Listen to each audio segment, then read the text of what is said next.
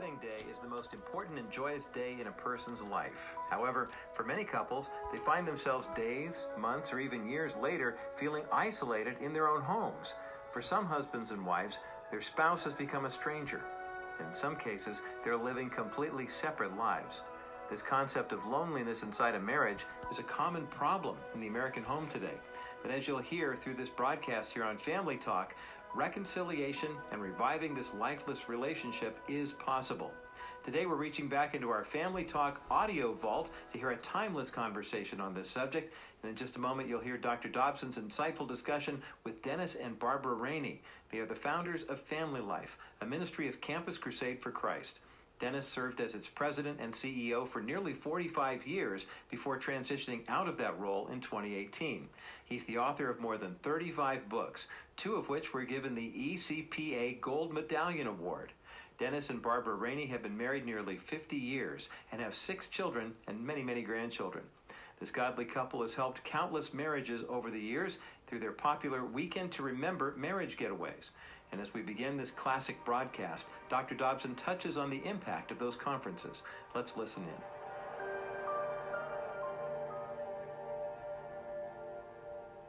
Dennis, explain how your seminars work.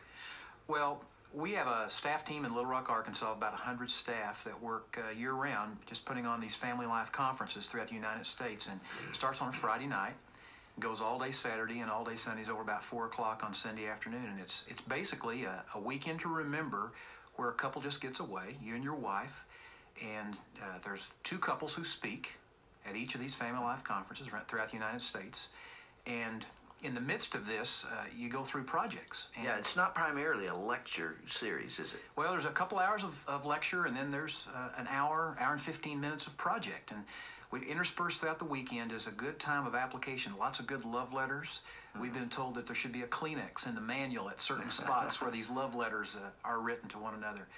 And then at the end of the conference, we challenge people to go back in their communities and make a difference in families where they live. That to me is the real challenge today for all of us, is to passionately commission the layman to make a difference in their families where they live. You're actually turning people away, aren't you? It's incredible, the response that you had. We've had several cities throughout the United States. We had to shut down the registration just because we didn't have room in the hotel. In fact, one of our problems in our Family Life conferences is in some cities we can't find hotels large enough for the demand and for the weekend experience. They're held in a quality location, a quality hotel in different cities throughout the United States. What does that tell you, Dennis, about where people are today? What are you hearing? You know, in the days when I used to travel and speak a lot more than I do now, I used to pick up impressions about where the family at large was, and now get that through the mail. But what are you hearing as you talk to people? I think, Jim, people are urgent about solving their marriage problems. I think they realize the impact their marriage is going to have not only on this generation, but the legacy we're going to leave to other generations. And to me, for anybody to come to a conference where they don't know who's going to speak for a weekend, to get God's blueprints, and that's how we advertise it. Come and get God's blueprints for building a godly home. They come in droves, bringing groups of people, and they're coming with problems, they're coming with good marriages, they're coming with great marriages, but all trying to make this thing successful, because I think we're seeing a shift today back to people saying, I want to make a difference in my marriage. I want it to be good, successfI want it to outlive my material achievements. Well, when you say they don't know who's going to speak, you're obviously not attending every one of these conferences. I think on your brochure I saw about 20 couples that hold these seminars. That's right. We have a team of 20 couples that speak throughout the United States, and we also have a film series, by the way, that is in Canada right now that people are attending in churches there. There are no live conferences up there. Not yet. We're hoping to have that at some point. But the interesting thing, Jim, is that people today are so hungry to make their marriages strong. They're coming to these conferences, again, not to hear us as a couple, because as you said, we're not there. But they're coming to get those blueprints to make a difference in their marriage, to hear the scriptural blueprints for how to build a home. I firmly believe that there are millions of people in the Western world who have come to recognize that they're going to lose something very precious to them, something priceless, if they don't make a specific investment to hold on to it. And they are willing to make that pay that price. I say quite frequently today, we need to do more to discriminate in favor of our marriages and in favor of our families rather than against it. Where there are a lot of things that pull and tug at our marriage in our relationship with our family. And there aren't many things that refurbish the romance, that strengthen that relationship and help us achieve oneness. Barbara, where do you think women are today in terms of this issue of preserving marriage, especially those in your situation with a large number of children to raise? Are there some generalizations in what you're hearing that can be helpful to us? I think women especially are really interested in preserving their marriages because I think women have such a great felt need for a relationship with their husbands and with their children. And I think oftentimes these women are the ones who are motivated to get to the conferences. They're the ones who encourage the husbands, we've got to go to this thing, because they have this great felt need for relationships. But I also think too that the women today are experiencing a greater loneliness than they've experienced in the past because of all the things in our society that are erecting barriers between people. And so I think out of their loneliness, personally, they're motivated to try to get this marriage. What a beautiful lead in to today's topic, Barbara, because you have written a book called Lonely Husbands, Lonely Wives, subtitled Rekindling Intimacy in Every Marriage. You obviously are writing from the perspective you just described, that there are a large number of people, particularly women, who feel lonely, who feel that they don't have that kind of intimacy. What motivated the book? I think the main motivation for the book was a real need to put in a capsule form, which the book is, much of what we teach at our conferences. Because there have been people who've come to our conferences and they sit through the weekend and they're motivated and they're encouraged, but they know of a brother or a sister that they wish they had been able to bring that they couldn't bring, or someone in their neighborhood, and they want to be able to share what they've learned. And so the main motivation initially was to meet that need of people who want to be able to share what they're learning at our conferences with others as well. Dennis, describe this loneliness. What is it you're getting a handle on here? What is the emotion? What is the emptiness, the lack of intimacy that you were describing? Well, the word we talk about, Jim, is isolation. And the theme of the book is that every marriage, given its own course, will naturally drift toward isolation. Two people separate from one another. It was interesting, as I was doing some writing on this one time, my 10-year-old daughter, Ashley, kind of slipped up beside me and was kind of nuzzled next to me. She was watching me type on the computer, and she said, "Dad, what are you writing about?" And I said, "Well, I'm writing about isolation, Princess." That's my pet word for her. And I just kind of wanted to see if she understood what the word meant. And I said, "Do you know what isolation is?" And she said, after a moment of thought, she said, "Yeah, that's when somebody excludes you, Dad." That's not bad for a 10-year-old. It's not bad for an author either, and I used it because it's exactly a picture of what happens when two people begin to allow, as Barbara said, those walls or those barriers begin to be erected in their marriage relationship. You know, I dealt with this in 1975 in my book, What Wives Wish Their Husbands Knew About Women, and I listed 10 sources of depression that I'd heard in counseling so frequently, and I asked women to rank order those 10 according to the influence in their own lives. And loneliness, isolation, and boredom ranked fourth of all the reasons that women get depressed. That was right near the top. And so that's been going on for a long time, and it's still very much out there, isn't it? I think it is, and I think it's going to become a larger issue. One expert described what we are suffering today as crowded loneliness.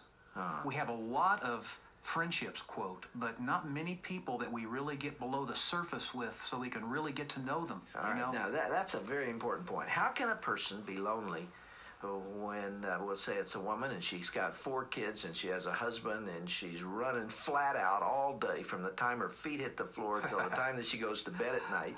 She's rarely ever alone, and yet she feels something's missing inside. Barbara, what is that something?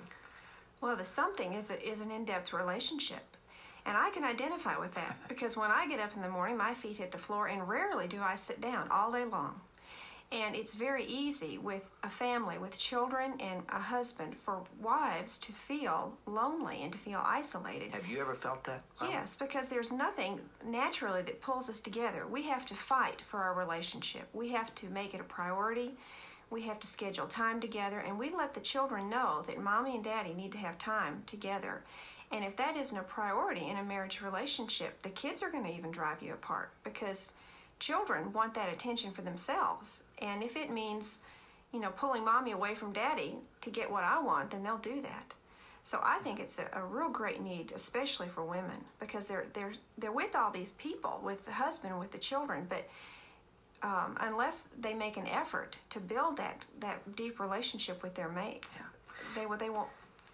And it's not, I didn't mean to cut you off there, okay. but it's not just being together either. It's something more than that, isn't it? It's hard to get a handle on. Intimacy is difficult to describe, but you know it when you have it. That's right. See if you can put it into words. It's a partnership. It's a sharing of life together. And too many women have told us at our family life conferences, my husband doesn't include me in his life. He doesn't take the time to bring me in and make me a partner in his decisions as he goes through sharing the stresses of life. They're not together in raising the children. Many times there are only two successful people out there doing their own things, and their lives are only touching at points. So I think this thing of intimacy is a mutual dependence upon one another, and especially in this society today, Jim, because I think we're being sent a mixed message by the culture saying you can be independent of one another. You can be successful by doing your own thing, be all you were meant to be. And yet the Scripture contrasts with that greatly, which talks about a complete dependence upon Jesus Christ, and then a dependence upon one another to make that marriage work. Your title is Lonely Husbands, Lonely Wives. Now, we've only described it in the feminine context to this point. Do you hear from men who are lonely as well? Well, men, I think, today suffer from a problem far greater than the woman, because they don't know how to establish meaningful relationships. We have a lot of men today who do not know how to love, who do not know how to risk being open, who do not know how to allow their wives to gain entrance and partnership into their lives. And so as a result, they're insecure. And we're covered over by this great number of insecure men today who don't know how to allow their wives to gain entrance into that partnership of marriage and life. Do they know they're lonely? I don't think they do, a lot of them.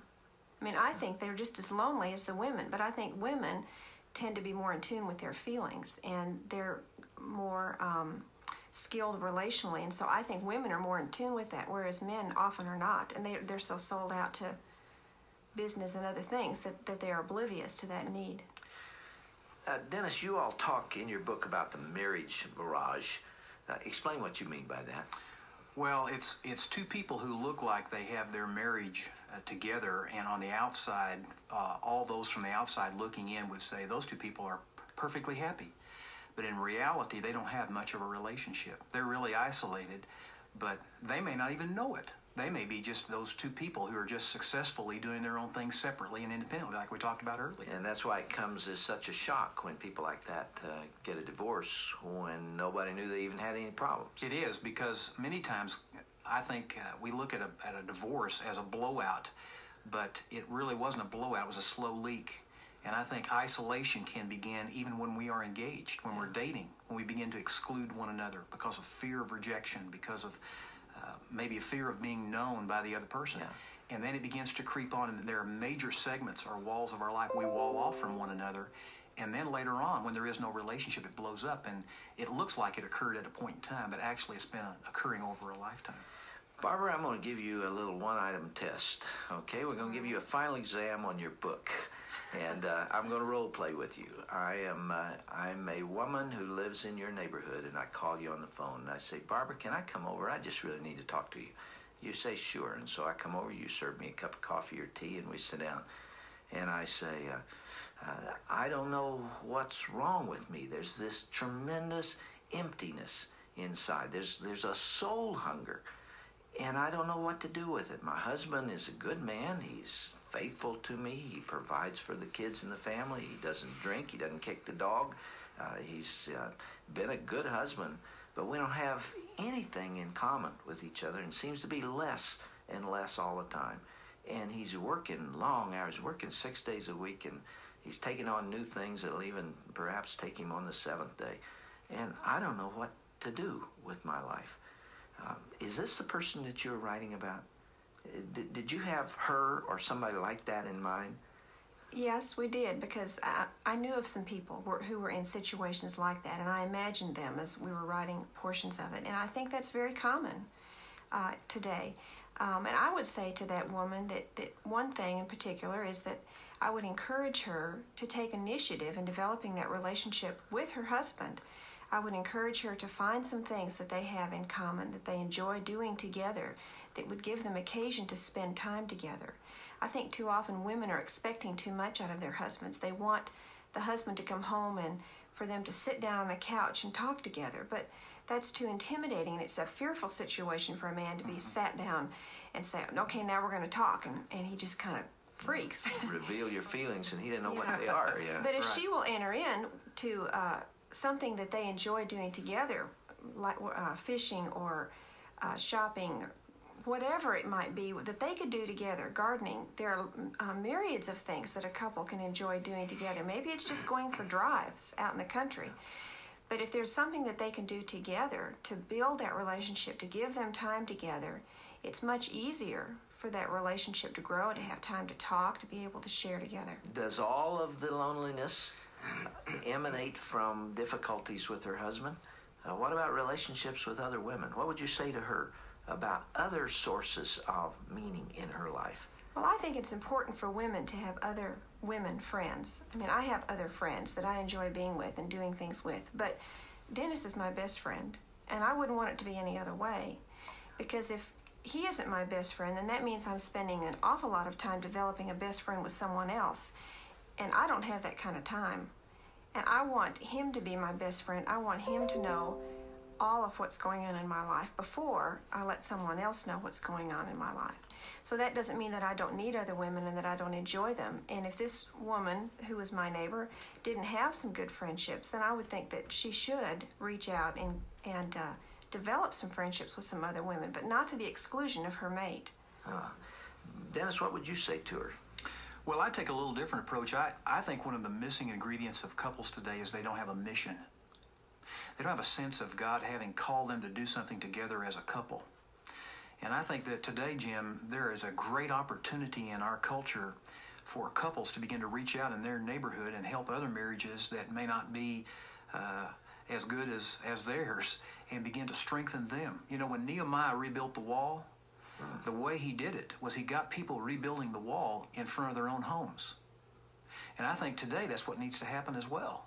And I think one of the ways that we can defeat isolation is by having the God-given dignity of a God-ordained mission in life, running the race that is set before us, the writer of Hebrews said. Having a sense of going somewhere as a couple so that God can bless. You can be focused outward rather than always inward. Sometimes our loneliness is there because we're too self-absorbed sometimes. Yeah, you know, when I saw the title of your book and first had it put on my desk, I had the same thoughts about it that I have about some of my writings, especially the book I mentioned before of What Wives Wish Their Husbands Knew About Women. I didn't want to have the effect of causing people who are coping fairly well with life to suddenly say, my goodness, I've got a huge problem. I should be depressed over that. Right. You know, and to focus more on themselves. And that's why the last chapter of my book says, build the best relationship you possibly can. Work to make it all that God wanted it to be. Communicate to the very best of your ability. But when you get all that done, it's still going to be an imperfect relationship. Right. And accept it like it is and reach out to other people.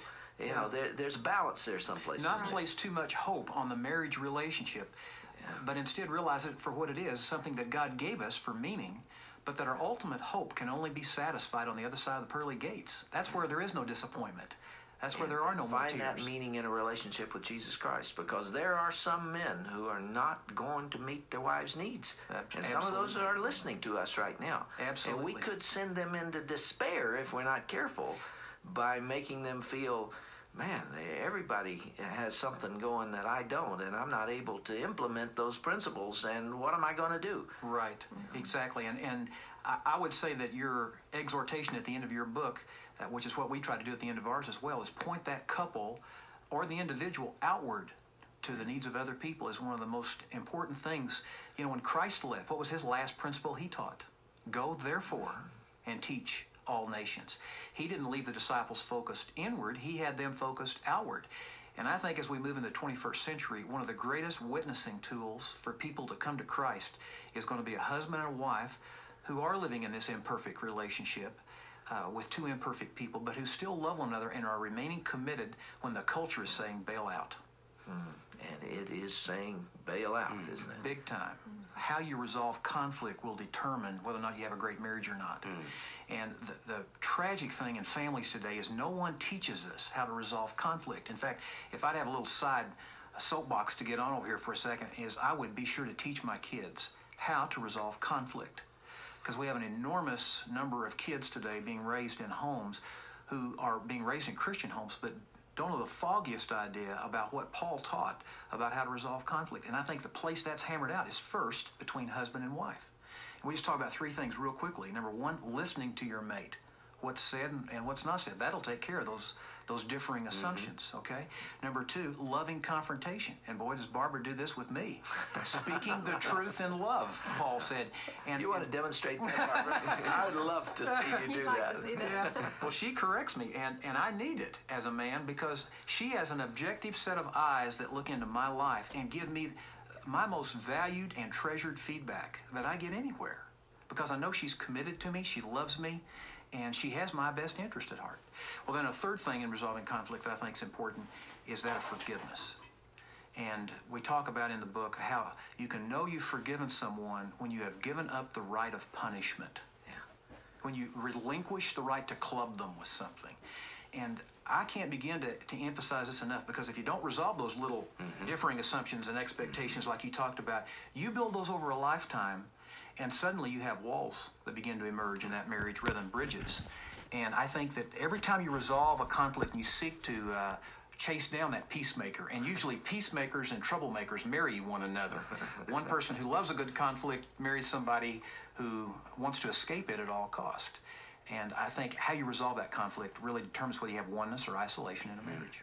Our chart said forgiveness is giving up my right to hurt you for hurting me.